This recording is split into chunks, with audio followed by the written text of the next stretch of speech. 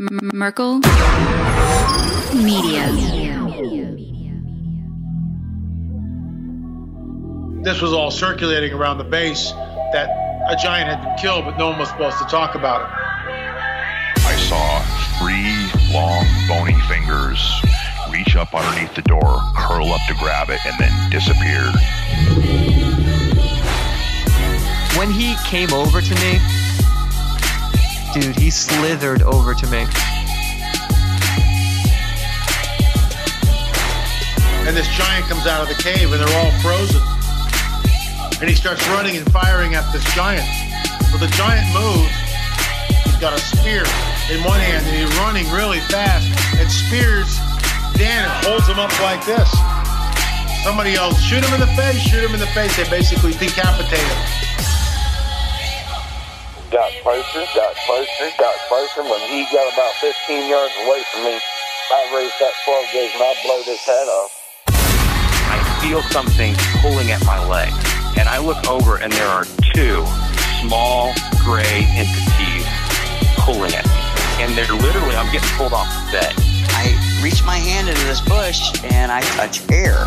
Couldn't breathe and I couldn't move because I know I'm seeing a monster.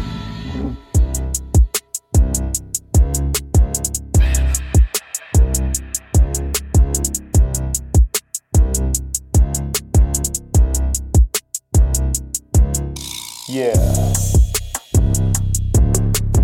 Welcome to the show, everybody listening to The Confessionals. I am your host, Tony Merkel. Thank you for being here. If you've had an encounter or a story you'd like to share with me on the show, go ahead and shoot me an email. My email address is theconfessionals@theconfessionalspodcast.com. That's theconfessionals@theconfessionalspodcast.com. Or go to the website, theconfessionalspodcast.com. Hit the contact section and you can reach me that way as well. Either way works for me. Just get a hold of me. If you want more shows on a weekly basis, just go to theconfessionalspodcast.com and hit the join button, because that is where we offer exclusive members-only episodes via the website and the app. We do have access to an app for listening pleasure for members. So if that's something that's been interesting you and you've been waiting for the app to drop, we do have an app available for you now, and you'll receive instructions via email when you sign up to become a member on how to access member shows on the app. Now, we also have preparewiththeconfessionals.com. That's preparewiththeconfessionals.com. That is a prepare site that you can get yourself emergency food and survival gear. That's preparewiththeconfessionals.com. That is a great site to have as a resource to gather everything you need to survive emergencies. Preparewiththeconfessionals.com. Now, I want to let you guys know that we also have the YouTube channel. I'm actually out of town right now as you're listening to this. I am not at home for this week, but I do have my laptop with me, and I'm planning on finding some downtime where I can start editing some videos that we've already shot to release on the YouTube channel. So if you don't want to miss another episode of Legion of Legends, go to the Confessionals YouTube channel, hit subscribe, and there we'll be posting Legion of Legends whenever they are available. We are planning many, many more trips, and we are looking forward to sharing what we discover with you. And last but not least, I want to let you know that I was a guest on 2 different podcasts last week. One was called Macroaggressions with Charlie Robinson, and the other one was My Family Thinks I'm Crazy with my friend Mark. Those are 2 great podcasts. You should go check them out. And right now you can listen to the episodes with me on them, talking about my journeys with Legion of Legends and also talking about some stories that we've heard about on this show. Very good conversations I had with those guys, and I appreciate them having me on. Now, this week we have Joel coming on the show. This is an overtime episode. The first hour, we talk about his paranormal experiences and his brother's paranormal experiences. When they were kids, they were walking to their babysitter's house just to pay her for babysitting them. It was not a long walk. They saw something during that walk that led to them having missing time to the point that when they got to her house, she was freaking out and their mom was freaking out because they were missing for a very long time. And they were obviously very relieved the kids were okay, but they had no clue that they were missing for a period of time. To them, the walk seemed normal, and that just starts us off. Then he goes into Dog Man, Bigfoot, a lot of different topics we talk about here. And then in the overtime, Joel talks about more of a personal journey he's been on as an adult. You see, Joel is an active practicing witch, and he comes on to share his experiences with witchcraft and what are the crazy things that he's been through since he's pursued witchcraft and why he continues to pursue it to this day. It was an awesome conversation I had with Joel, and I know you guys are going to love these conversations, so let's get to it right after this trailer for the overtime episode right now.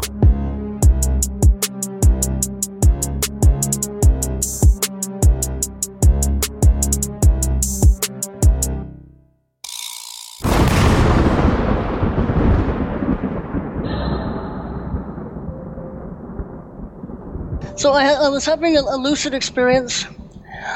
I was put forth with the task of protecting some kids in a situation. I had to deal with a number of absolutely terrifying demonic entities, we'll say. And like I'm talking, I've never had night terrors before. I'd had bad dreams before, but I never had night terrors until I started practicing witchcraft. This was this was like my first night terror. It was absolutely terrifying.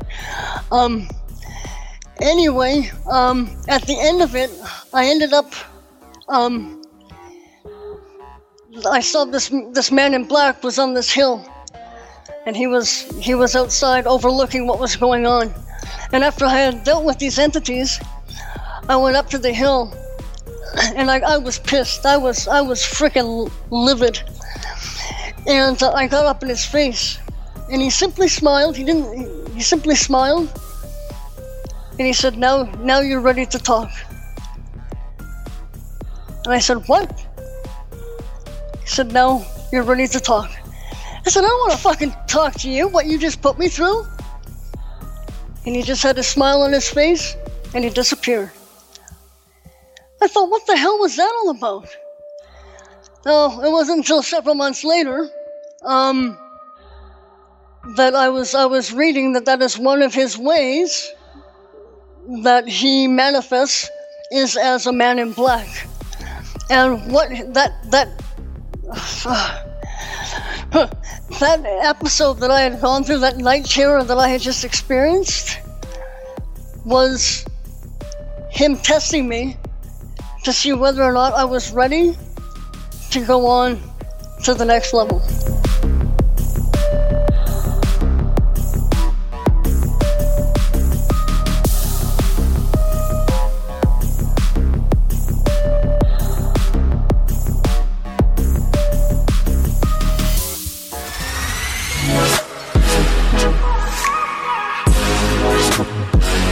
All right, today we got Joel on the show. Joel, how are you, man?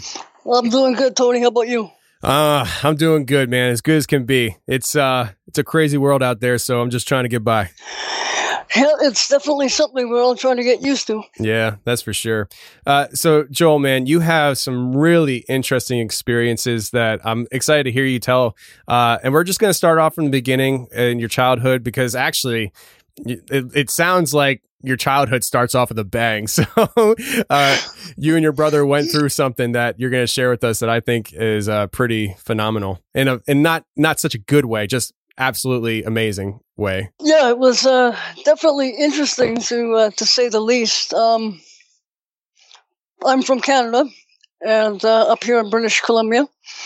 I grew up for the first part of my life up until my teens in Victoria. And in this particular instance, I was probably 4 or 5.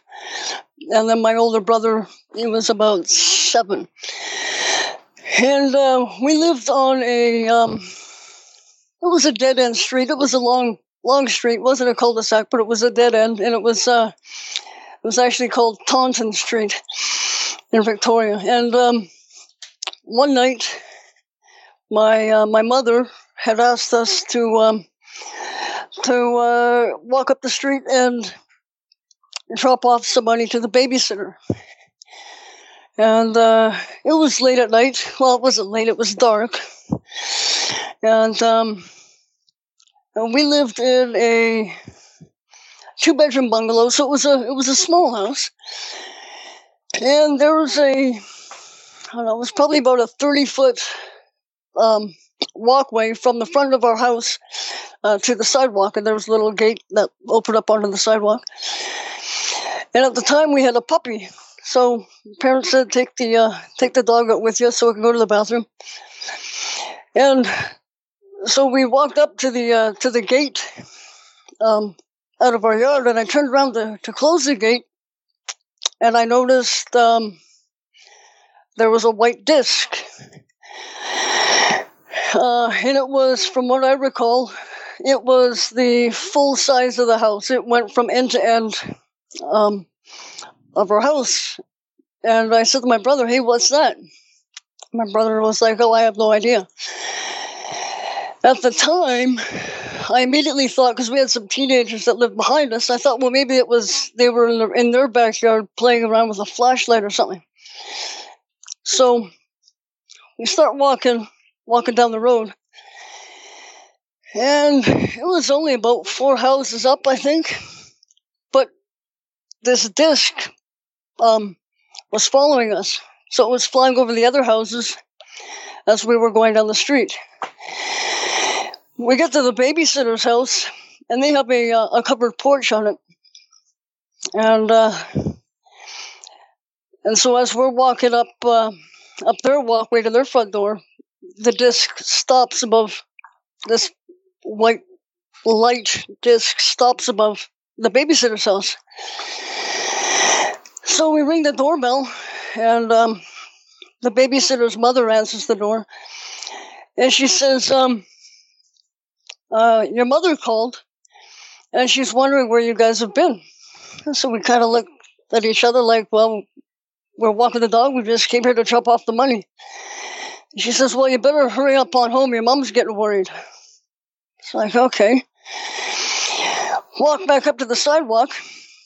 Oh, and we had said to the mom, we said, "Oh, well, there's this disc that followed us," and she kind of shook it off and, "Okay, yeah, whatever."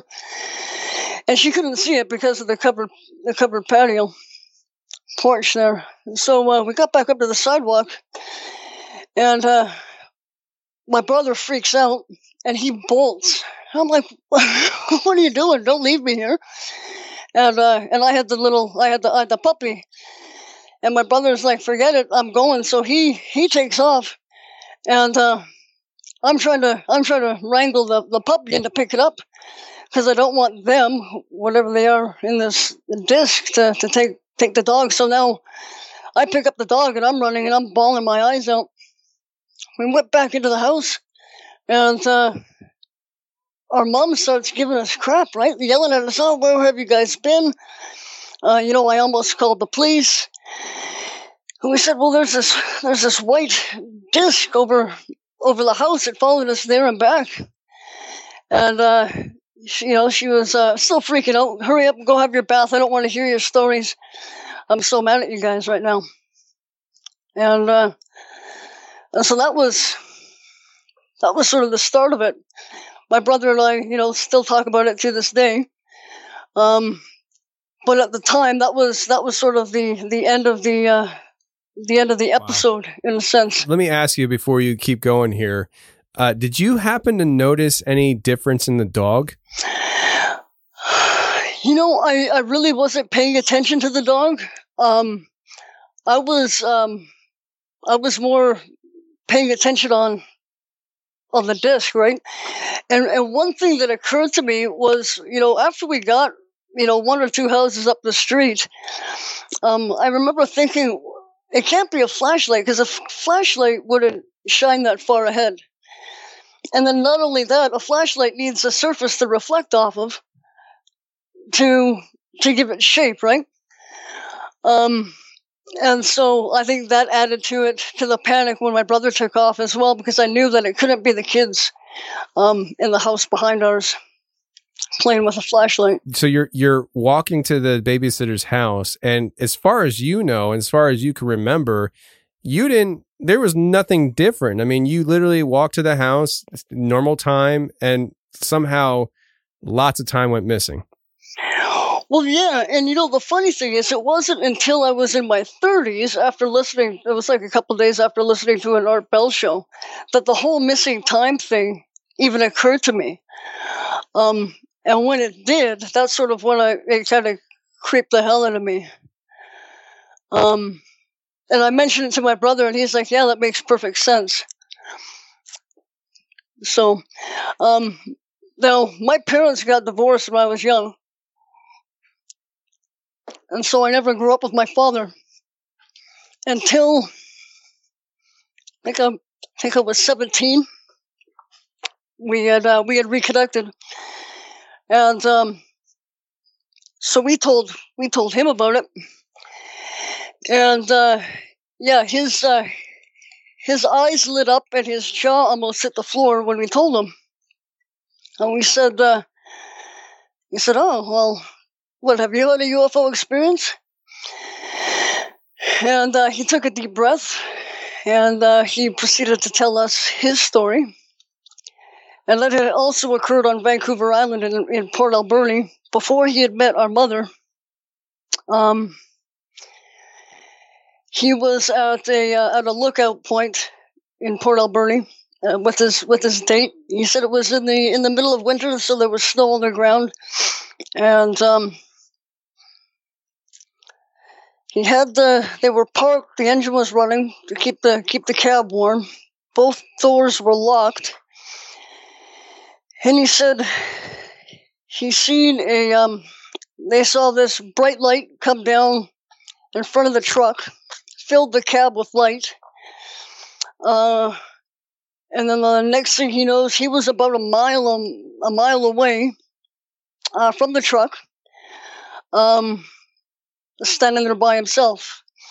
Now, I guess when he was in the truck, when he had parked, he had taken his jacket off. So he was now a mile away in the snow, in the dark, without a jacket on.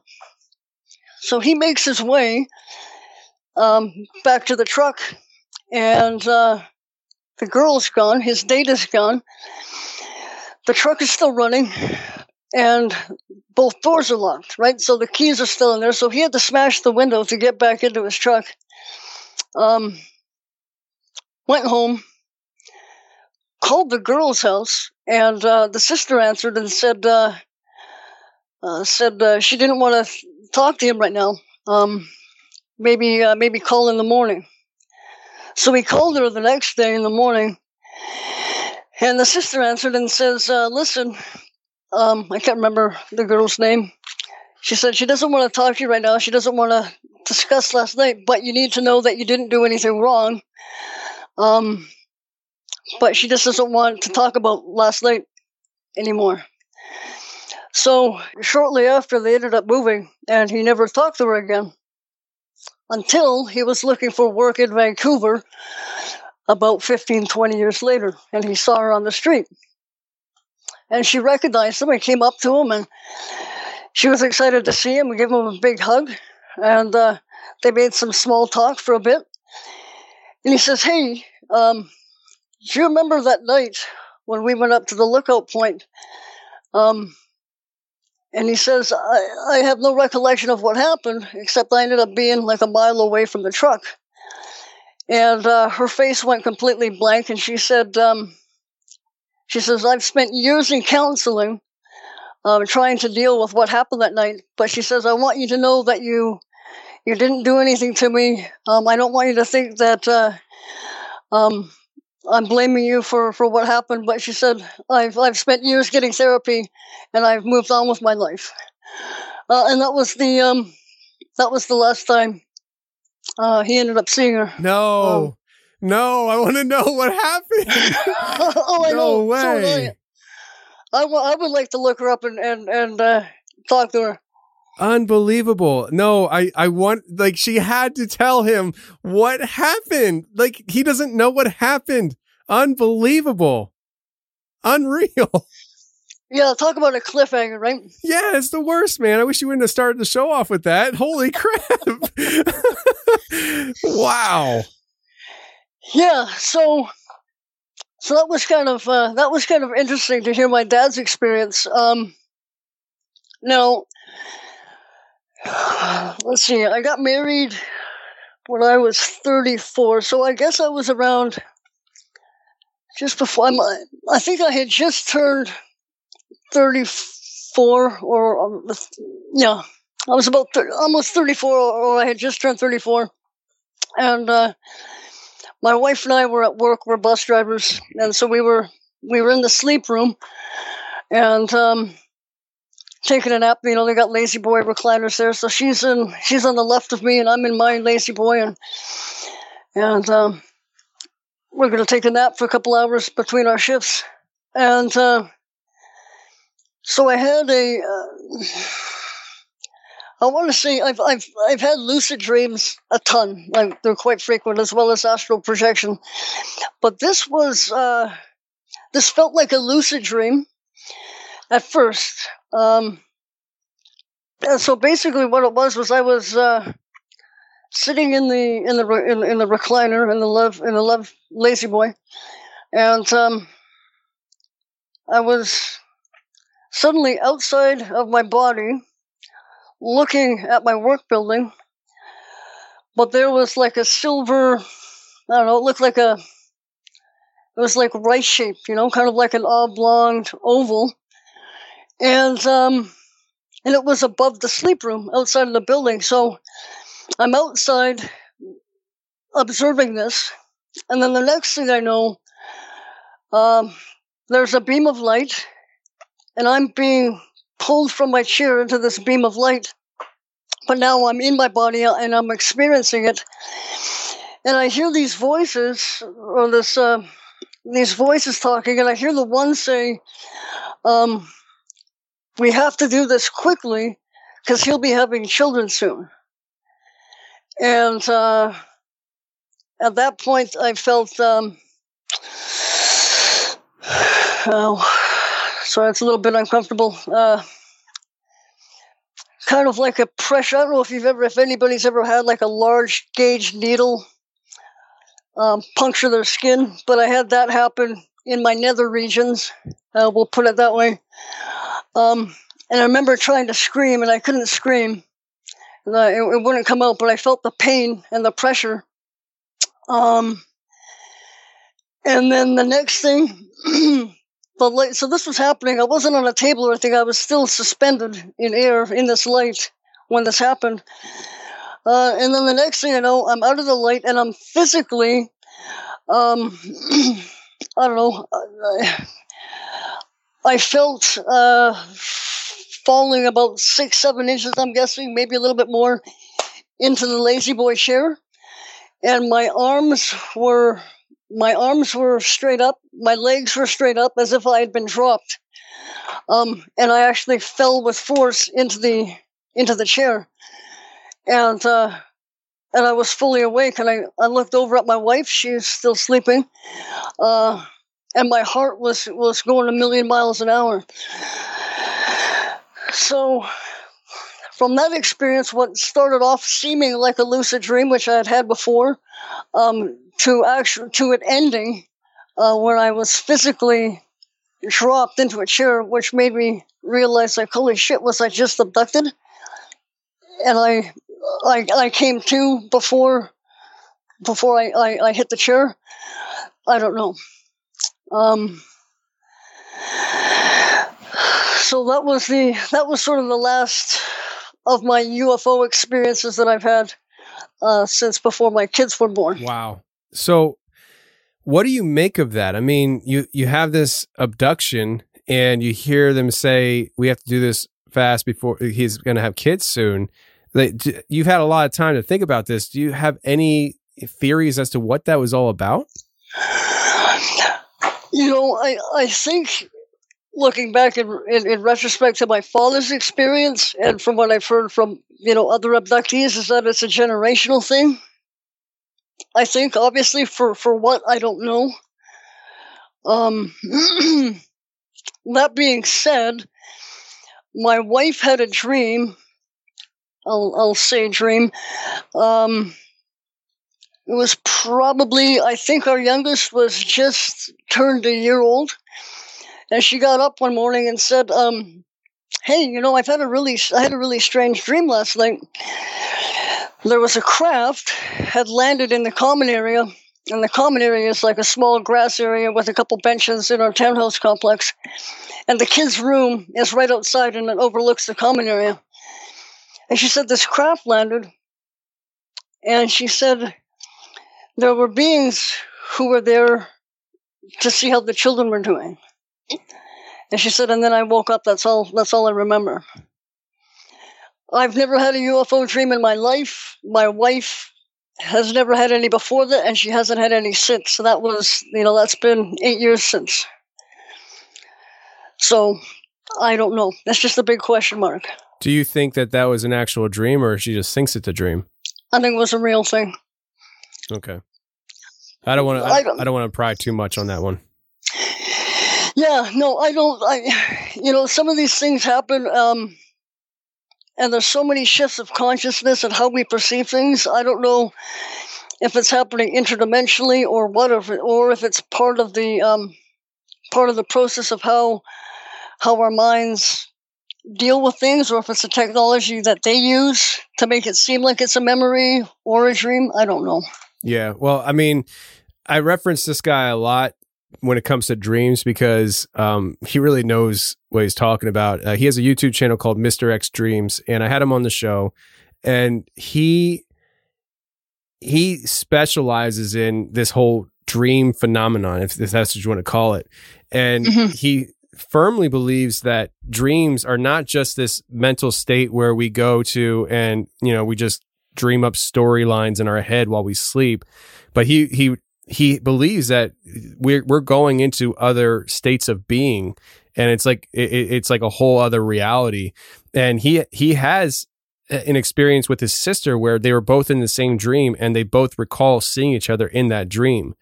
And so it's really interesting to me, this whole aspect of stuff. And for somebody like me, I don't ever remember dreams ever. Right. And so it's really fascinating to me that people not only remember their dreams, I guess I'm an oddball, but also have this interaction in their dreams that kind of play into this side of reality. It's very interesting. Yeah, and I think there is I'm of the mindset too that when we dream or when we sleep, we actually leave our bodies and go back to where home is. I guess because I'm of the belief of the sort of the Gnostic belief that this is a more of a matrix that we're in. And I remember actually both of my kids when they were very young, different times, both by themselves, and they both asked me the same question. And I had the question too when I was a kid. Was what if this? They said to me, Dad, what if this is all a dream, and we dream that's actual reality? And they were asking me that at like 4 years old. And I kind of believe that's the truth. I think this is actually nothing but what we perceive as reality is actually a dream. And when we go to sleep, we leave our body and our souls are actually functioning or resting before we come back into these bodies or these vehicles that we have to experience the simulation from. That's really interesting. And I hear people's experiences and stuff. And the more I hear people's experiences, the more I realize how strange what I perceive as reality to be. And there's times that it just happened last week. I'm standing in my kitchen by myself, my entire household's sleeping. It was late at night, probably like 1, 2 o'clock in the morning, drinking some water before I go to bed. And I just started thinking about what reality is. And I know who I am as a person, like the Tony on the inside, not the Tony that I see in the mirror or that people see, but like who I am on the inside, that spirit of Tony, like the inner me.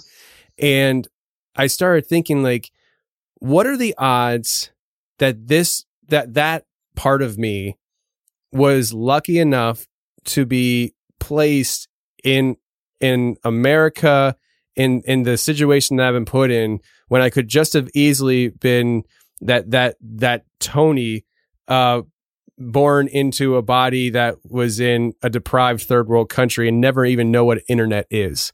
You know, it's just like that reality of the inner person and the existence of that inner person. And then what are the odds of that inner person even experiencing the reality that I see through the eyes that I have? You know, it's just trippy stuff, man.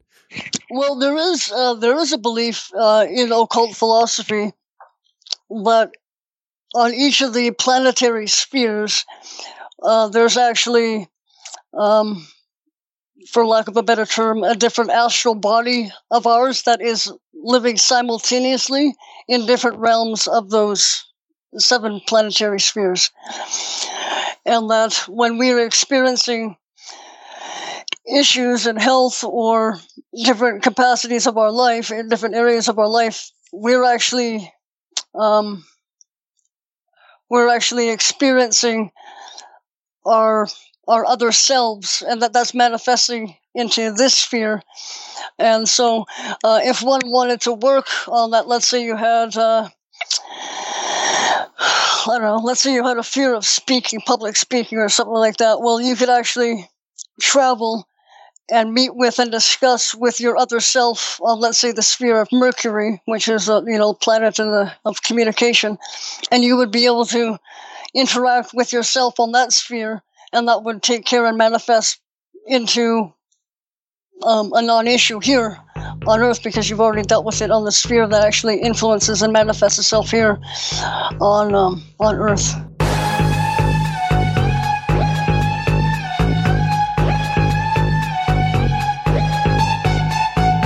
Okay, let's talk about our sponsor for today's show, which is Simply Safe. Friends, I've been talking about Simply Safe for quite some time now, and just before I hit record on this recording, I got a notification on my phone that a man shot himself and found some help at the local Turkey Hill. And I say local Turkey Hill because it's literally 1.5 miles away from my house.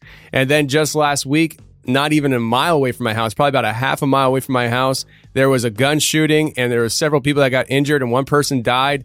That's the environment that I live in, friends. I live in the freaking hood, apparently. I don't know what's going on around here, but I'm glad that I have Simply Safe in my house, and I have that pretty little sign out front saying that we're protected by Simply Safe, pushing people to the next house, and hopefully they're protected by Simply Safe too. I've been talking to my neighbors about Simply Safe. It is a great deal for you guys. Simply Safe has high security trained experts ready whenever you need them. So if something does happen at your house, God forbid, they are there to help you. They know when the house is broken into. They know when the alarm is sound, and they will dispatch police to your house immediately. I'm telling you, friends, for the price, you cannot beat it. Simply Safe is the home security system that everybody should have in their homes. Whether you're a homeowner or somebody who rents an apartment, you can protect your home with Simply Safe. And right now, as my listener, you can save 20% of your Simply Safe security system and get your first month free when you sign up for an interactive monitoring service. Just visit simplysafe.com/confessionals to customize your system and start protecting your home and family. That's simplysafe.com/confessionals.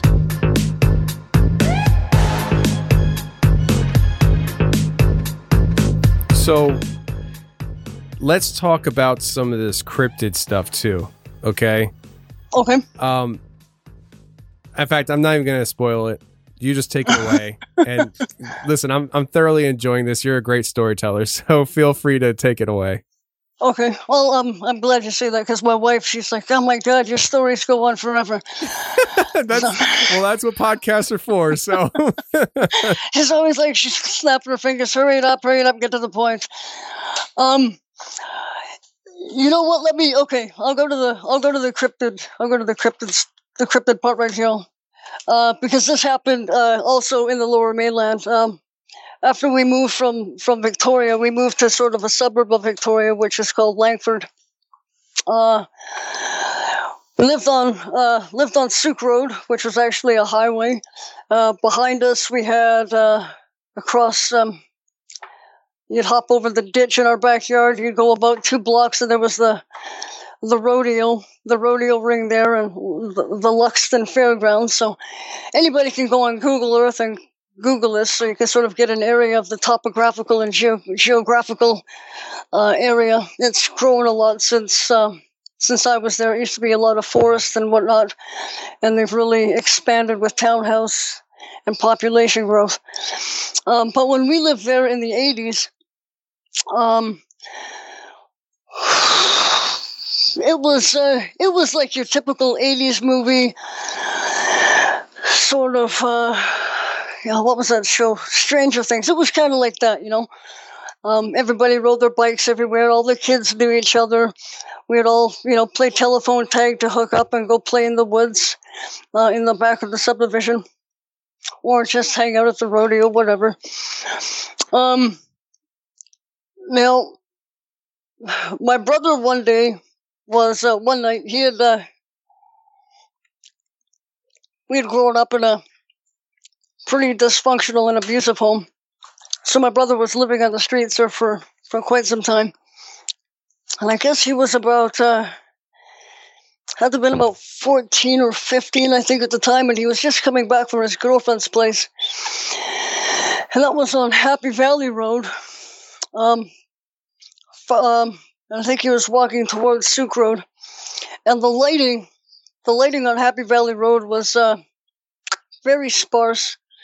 The houses were typically sitting on about an acre of land each, so you had a good distance between neighbors, and the street lights were distanced quite a fair ways apart. Anyway, he's walking towards Souk Road, and he notices across the street he sees something large and black sort of following him from across the street. And so he notices as it comes up to one of the streetlights, you can make out its form. And he said it looked like a dog. He said its hindquarters kind of arched down like a German Shepherd would. His front shoulders, he said it was so big, its front shoulders stood about the height of the hood of a car, like the hood of the engine, not the roof, but like the hood. He said it was broad, about as broad as me. I'm probably about 22 inches wide, pretty broad. And he said it had very coarse hair, pointy ears. And he said it followed him, and it was he could see its teeth, and but it didn't have any eye shine or didn't have red eyes, anything scary like that. But he was like, "Well, gee, that's a pretty big dog." And so he started getting freaked out because it was following him and watching him. It wouldn't take his gaze off of my brother. And a car comes around the bend and gets this thing's attention, and it bolts across the street. The car hits its hind legs, and it took off into this yard. So the guy stops his car. He gets out thinking it was my brother's dog, and he says, "Oh my God, I'm so sorry. I didn't see it. It just ran out in front." And my brother said, "That's not my dog. I don't know what it was." And the guy says, "Oh my God, it was huge."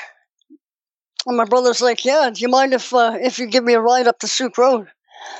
And he's like, "Yeah, no problem, get in." But before they went in, it actually hit the bumper and left blood and left a good-sized dent in it as well. I shouldn't say shortly thereafter, a while later, my brother was up in the rock quarry with two of his friends, and then we're going to camp out up there for the night. And they had heard some grunting sounds coming from the tree line, and kind of thought, "Oh, that's kind of odd. Whatever, maybe it was a bear." And so Steve gets up and says, "Well, F this, I'm not sticking around to find out." So Steve leaves. And so my brother and James, they're just sitting there, and they could hear this thing was kind of getting closer, but now it was walking faster back and forth. but it was staying within the tree line. And my brother said it actually sounded like, because I'd asked him, I said, well, was it a bear? And he said, well, at first I thought it was a bear, but then he said it sounded more like a dog. And I guess their nerves sort of got the best of them, and James said, forget this, I'm not going to stick around to find out what it was. So they got up and they bolted. And as soon as they bolted, my brother said he could hear this thing chasing them and crashing through the brush. And my brother, he said they ran a good 3/4 of a mile, a full sprint, and didn't stop until they crossed the main road at the bottom of the rock quarry. Now, one would think, okay, it was a bear, and rightfully so, it could have been. But now, probably about 7 years ago, I was listening to another podcast called, what was it? Mysterious Universe. And there was a guy on there, and he was telling a story. He was at a bush party, and he had walked off into the brush a bit to go take a leak. And he noticed about, he said about 50, 75 meters, he had noticed this upright walking dog, or I think he described as like a werewolf, walked to this old abandoned, rundown trailer, and then walk inside. Okay, cool enough. But then he said where he was from, Langford, British Columbia. So that's why I kind of think it all ties in, because I went home and told my brother that, and that's what I kind of tied them all together. That maybe this was, on those 2 occasions that he had seen, was actually a dog man, and not something else. Yeah, that's pretty incredible.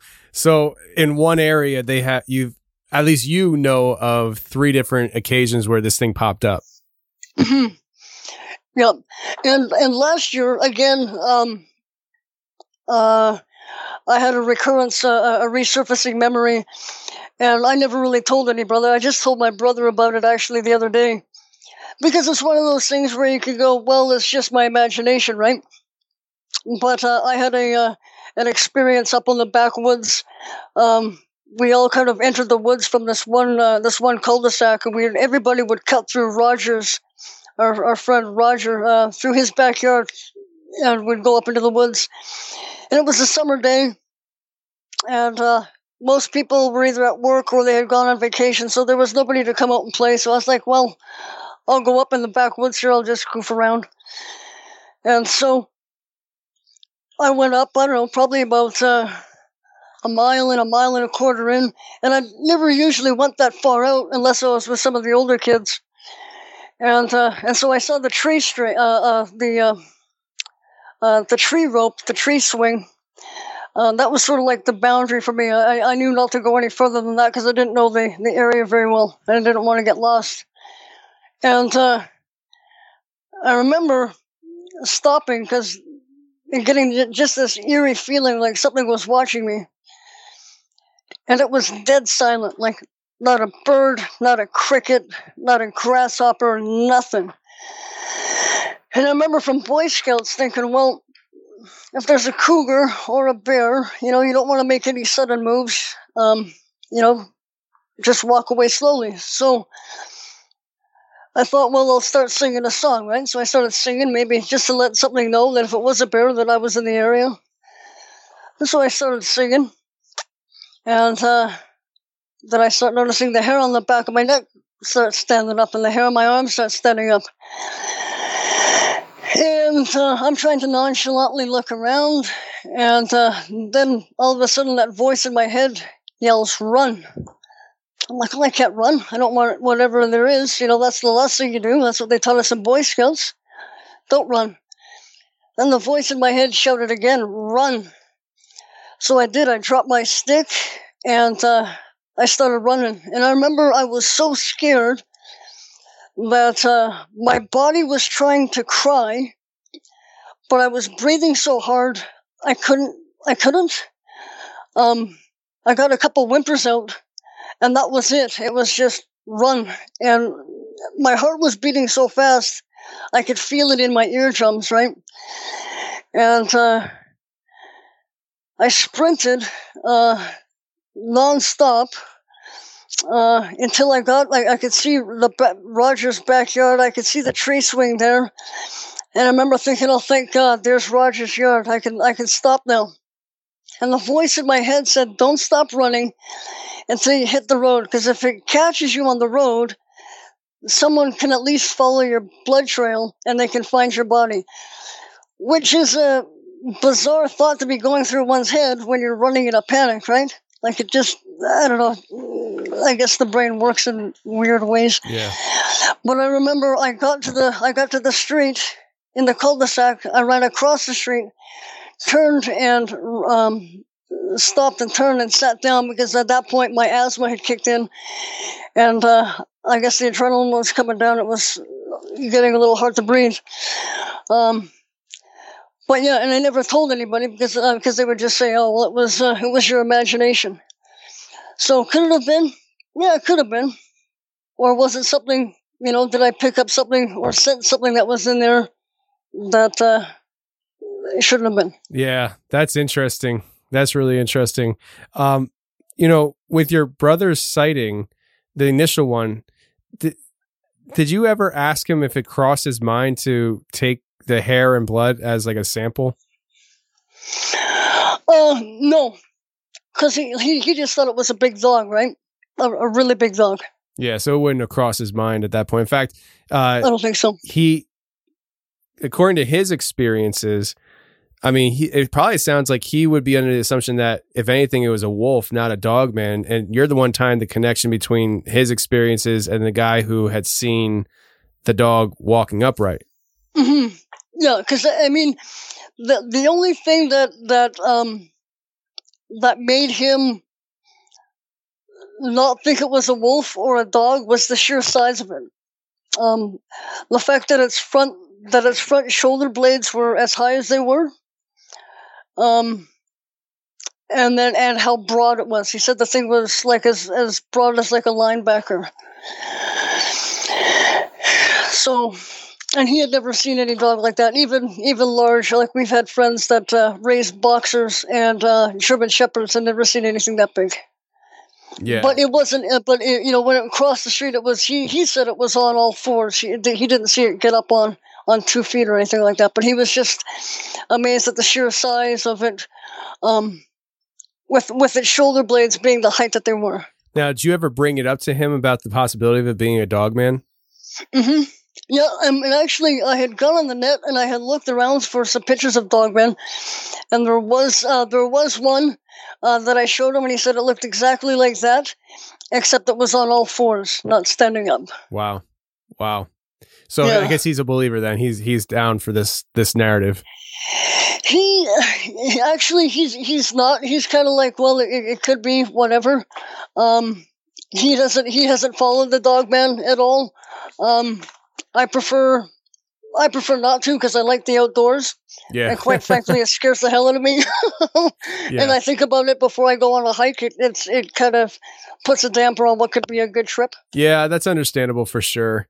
Yeah. You should just say to him, bro, we were abducted. Like, do you not remember our childhood? Well, and the funny thing is, I told them I had actually looked up a number of years ago somebody for some regressive therapy, right? That would do it to try and regress our experience. And he says he said I don't want to know. I don't want to know what happened. But he says if you want to go and find out for me, then you're more than welcome. But he wants no part of any recollection. He just wants to let it lie. Did you ever go? Mm-mm. Why? I think because maybe I don't want to know. Like, what's done and done. I can't go. I can't go back and change it. And do I want to deal with resurfaced memories that maybe are best left undone? and not knowing about. Yeah, I can understand that for sure. So, I mean, that curiosity is always there. But part of me is like, can I live with that memory that I have right now? Yes. Do I want to live with the potential memories of what may have happened? I don't think so, because with my last experience with what they did to me, that was terrifying. And I don't and I have a hard enough time dealing with that small memory alone of when I was taken into that beam of light. I don't want to have to deal with another memory on top of that one. If it was anything like that, I don't want to deal with it. That's understandable. In fact, I think I would be in the same shoes. If something like that happened to me, I don't know if I'd want to remember anything outside my natural memory. That's understandable. It's funny because like some people, they're all about the regression therapy. They're like, yeah, I want to know. And then some people are just like, nah, let it go. Yeah, for sure. And it's completely understandable. I mean, when I was younger, I was like, yeah, that might be something to do. I was into like, the past life regression and stuff like that too. And whether that is subjective or whatever else, I don't know. But the experiences that I've had thus far, to me, that's enough. I don't need any more clarification. Would it be nice to know, what their purpose was, or if there was a plan, or sort of the long-term goals? Sure. But what if it was something other that was more maleficent, right? Malicious, yeah. I mean. Yeah, and that's the thing. I mean, you might find out something you wish you didn't know. And, yeah. And who knows what that does to your mental state? I mean, you find something out you wish you didn't know. Maybe there's a reason why you didn't remember it, and who knows? Maybe you wind up going crazy. Yeah, that's right. Yeah, I totally get it. Now, that was your brother's experience, but you have some pretty scary experience in the woods as well. Yeah, we've had. I don't know. I can't remember what notes I had sent you, Tony. Is there something specific that you were making reference to on that one? No, because you didn't go into specifics. You had told me the experiences we went into, and then you had said that you have your own personal experiences in the woods, and then I know when we were talking beforehand, before we went live, you mentioned about the Bigfoot, so I assumed that's what it was. Yeah. So I'll go into the Bigfoot one. Are there others other than Bigfoot that you want to talk about? Because we could do that too. I mean, there's some other interesting, not so much scary, but some interesting. When I'd gotten into magic, and just experiences in the woods with that. Okay. But I'll go into the Bigfoot. We have we a couple of years ago, I guess 3 or 4 years ago now, we bought an RV lot in an RV resort property up in Harrison Hot Springs. And anybody that does Bigfoot research knows that Harrison is a Bigfoot hub. So usually they shut off the water, usually end of November, and then they turn the water back on depending on how the weather is, mid-February, beginning of March. So we like to go up there as soon as they open the resort, and there's usually nobody there, but it's nice to get away from the city and just go up and chill out. And so we got a large gazebo, and I like to hang my hammock up, and then I'll sleep in my hammock, even if it's -0 or close to it. I'll sleep outside, and the kids and the wife, they sleep in the RV. And so the first couple of years that we've been there, and last year in particular, I was woken up, I don't know, probably about 2:30 in the morning, to the screaming. I was like, "What the hell is that?" But this was in the distance, in the mountains, and I was like, "Man, that's a really odd scream." But it was almost like a mix between a scream and like a howl. And And so last year, I'm sleeping out there, and it wakes me up. And actually, my youngest was sleeping in the hammock next to me, and she didn't hear it. She was fast asleep. But it repeated it about 4 or 5 times. And I kick myself now because I had a sleep app on my phone, and I'm going to do it this year when I go back up. And basically, it's an app you run in the background, and if there's any noise, it picks it up and records it. So I'm going to do that this year when we go back out next month. But I went on YouTube, and I found the same howls that others had recorded sounded just like that, but maybe the pitch was a little different. And I was like, holy cow, this is what I've heard for the last 3 years. And so I brought it up to our neighbor behind us, and I said, hey, I heard these howls, along with another ghostly experience I'll bring up later. And she said, well, it's funny you mention that, because when they were up, she had heard that same sort of howling, screaming, out in the green space in our RV resort. And so she got out and listened to it. She was like, oh, that's odd. I wonder what that is. So she got talking to another person that was there, that was staying there, and he happened to actually work on the power lines up in the back mountains there, right behind our resort. And apparently he had said that when they were working on the power lines up in the back, instead of going into town to sleep at the hotels, they would camp out up there. But I guess they had some experiences up there where nobody camps up there, spends the night up there anymore, and none of them will even bring their families to camp up in those mountains anymore because of what they had seen. So we definitely have Bigfoot in that area that I've physically heard. My neighbors have heard it, and the one guy obviously worked up there on the crew up on the power lines, and they've experienced and seen things, so they don't go up there anymore either. Wow. Yeah. So I mean, it's kind of like a I don't know. I mean, I'm missing a word here, but the whole area knows about this. Mm-hmm. Well, and the funny thing is, from a topographical standpoint, I can see why it would be favorable habitat for creatures like that, because all of the mountains, they're sitting on like a 65-degree slope, eh? All of them, all around. They're like super, super steep mountains. So if anybody was to ever see one or try to pursue it, it would be next to impossible. Your legs wouldn't be able to keep up with it. It's too steep. The terrain is too rough. You just wouldn't be able to do it. So let me ask you a question. It's kind of off topic in the sense that I'm looking for your opinion on this. When it comes to Bigfoot, the dog man that you shared about, and even the abduction, do you think that all these things are related in some way? Because I know there's a lot of people that believe that Bigfoot is alien and Dogman might be alien or whatever.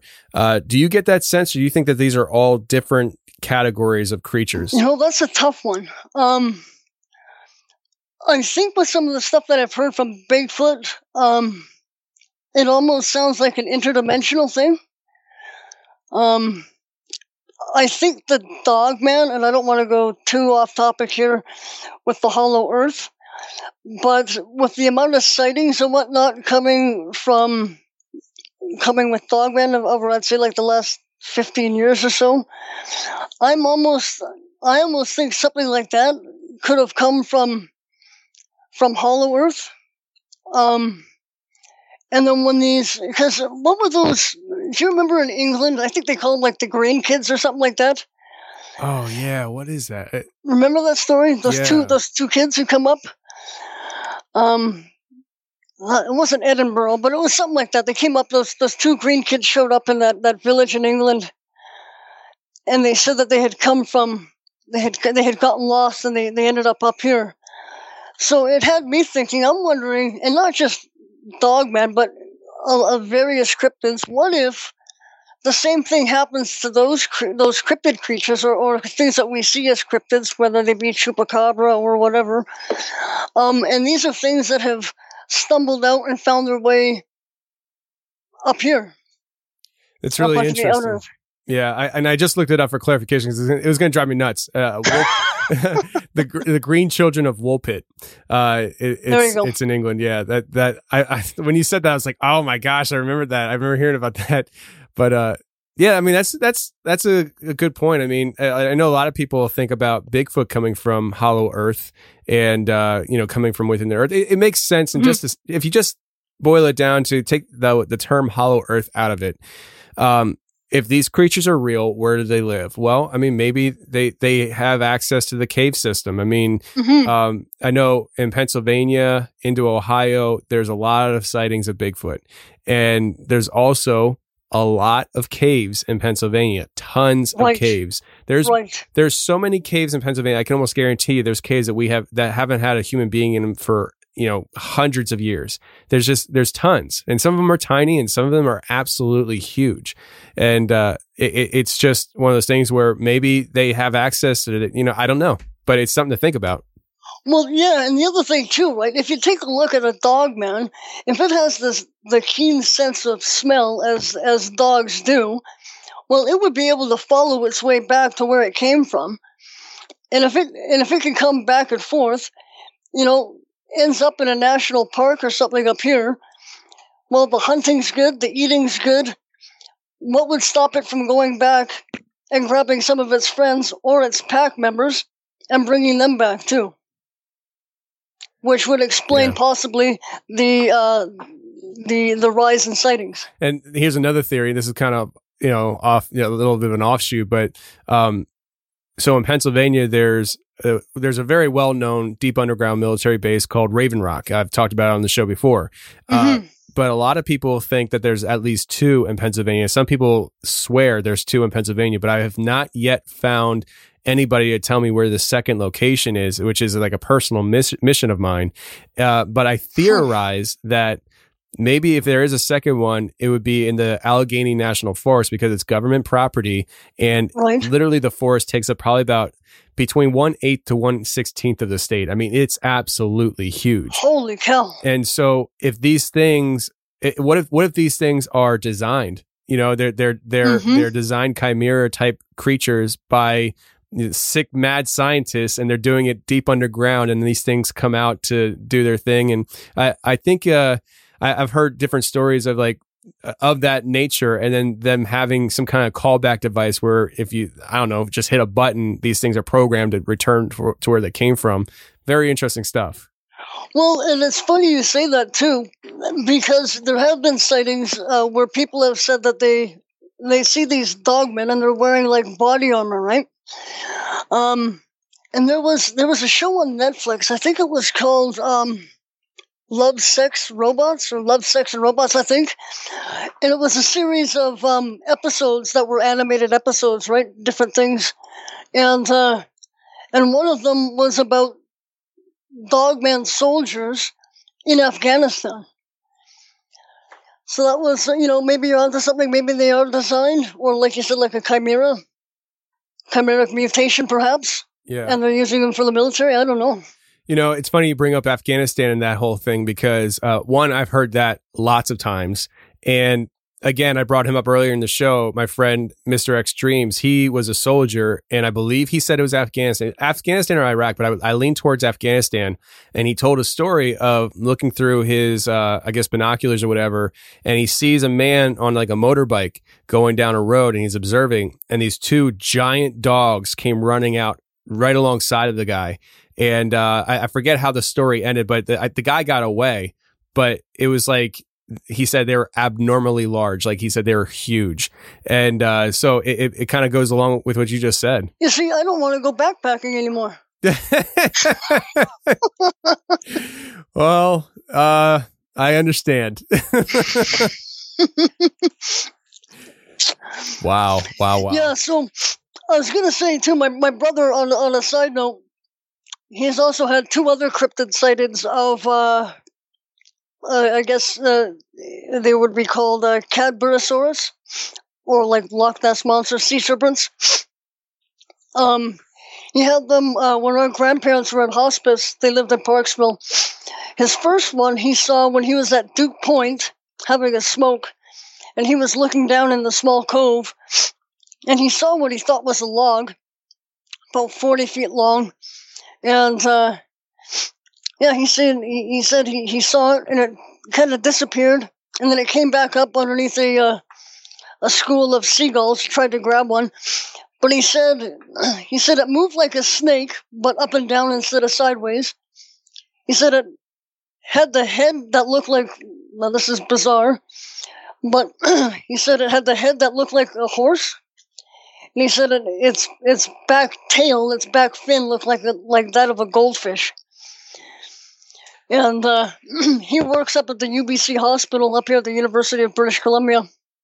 And he talked to a professor who had written a book on Cadborosaurus, actually.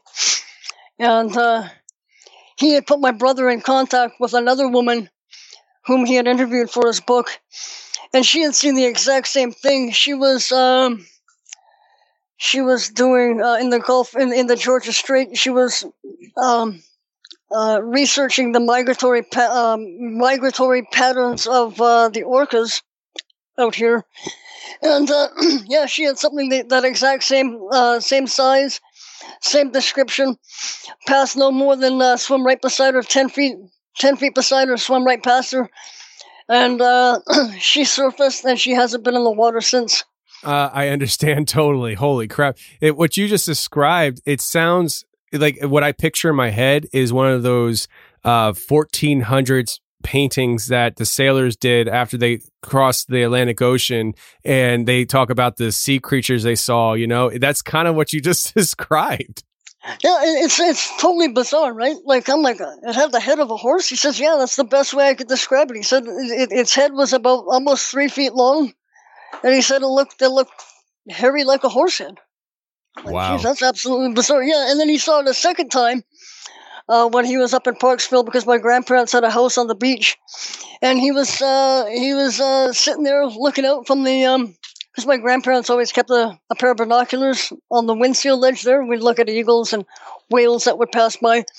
And yeah, he saw the same thing.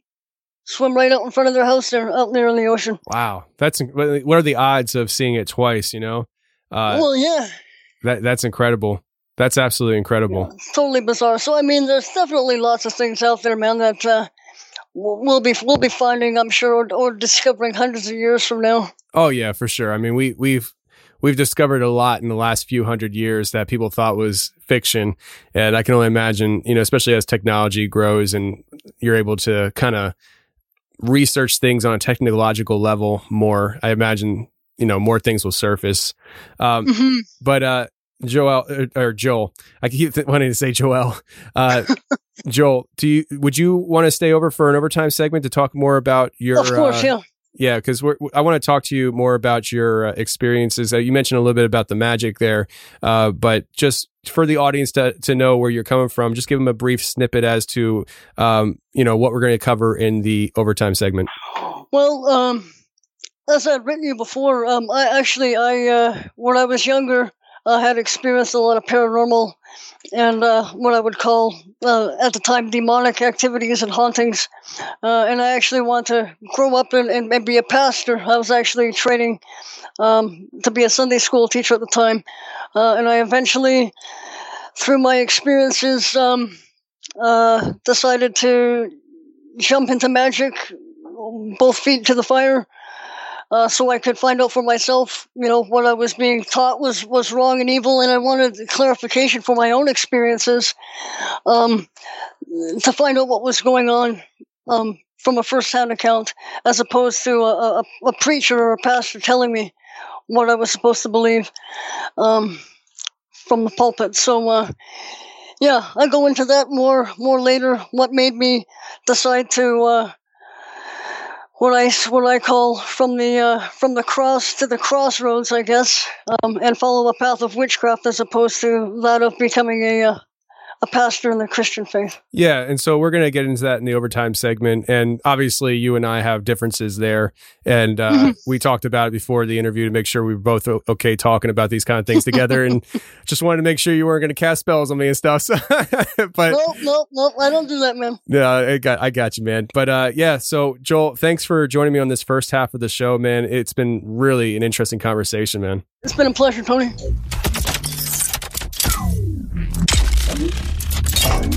Well, that's for sure, everybody. I really hope you enjoyed it. And if you did enjoy, please share the show with your friends. I don't care where or how you share the show. Just share the show if you enjoyed it. And just a reminder, we are doing a whole other hour with Joel in the Overtime for Members, where he talks about him being a witch and pursuing witchcraft, his experiences doing that. And some of these stories that he has are mind-blowing. Like, I'm just telling you, it was an awesome conversation. And if you're a member, I know you're going to love it. So head on over to the Overtime Show. And for the rest of you, until next week, stay safe, take care, and remember, the truth will set you free, but first it'll piss you off. Bye. So I was having a lucid experience. I was put forth with the task of protecting some kids in a situation. I had to deal with a number of absolutely terrifying demonic entities, we'll say. And like I'm talking, I've never had night terrors before. I'd had bad dreams before, but I never had night terrors until I started practicing witchcraft. This was this was like my first night terror. It was absolutely terrifying. Anyway, at the end of it, I ended up I saw this man in black was on this hill, and he was outside overlooking what was going on. And after I had dealt with these entities, I went up to the hill, and I was pissed. I was freaking livid. And I got up in his face, and he simply smiled. He simply smiled, and he said, "Now you're ready to talk." And I said, "What?" He said, "Now you're ready to talk." I said, "I don't want to fucking talk to you. What you just put me through?" And he just had a smile on his face, and he disappeared. I thought, what the hell was that all about? No, it wasn't until several months later that I was reading that is one of his ways that he manifests is as a man in black. And what that episode that I had gone through, that night terror that I had just experienced, was him testing me to see whether or not I was ready to go on to the next level.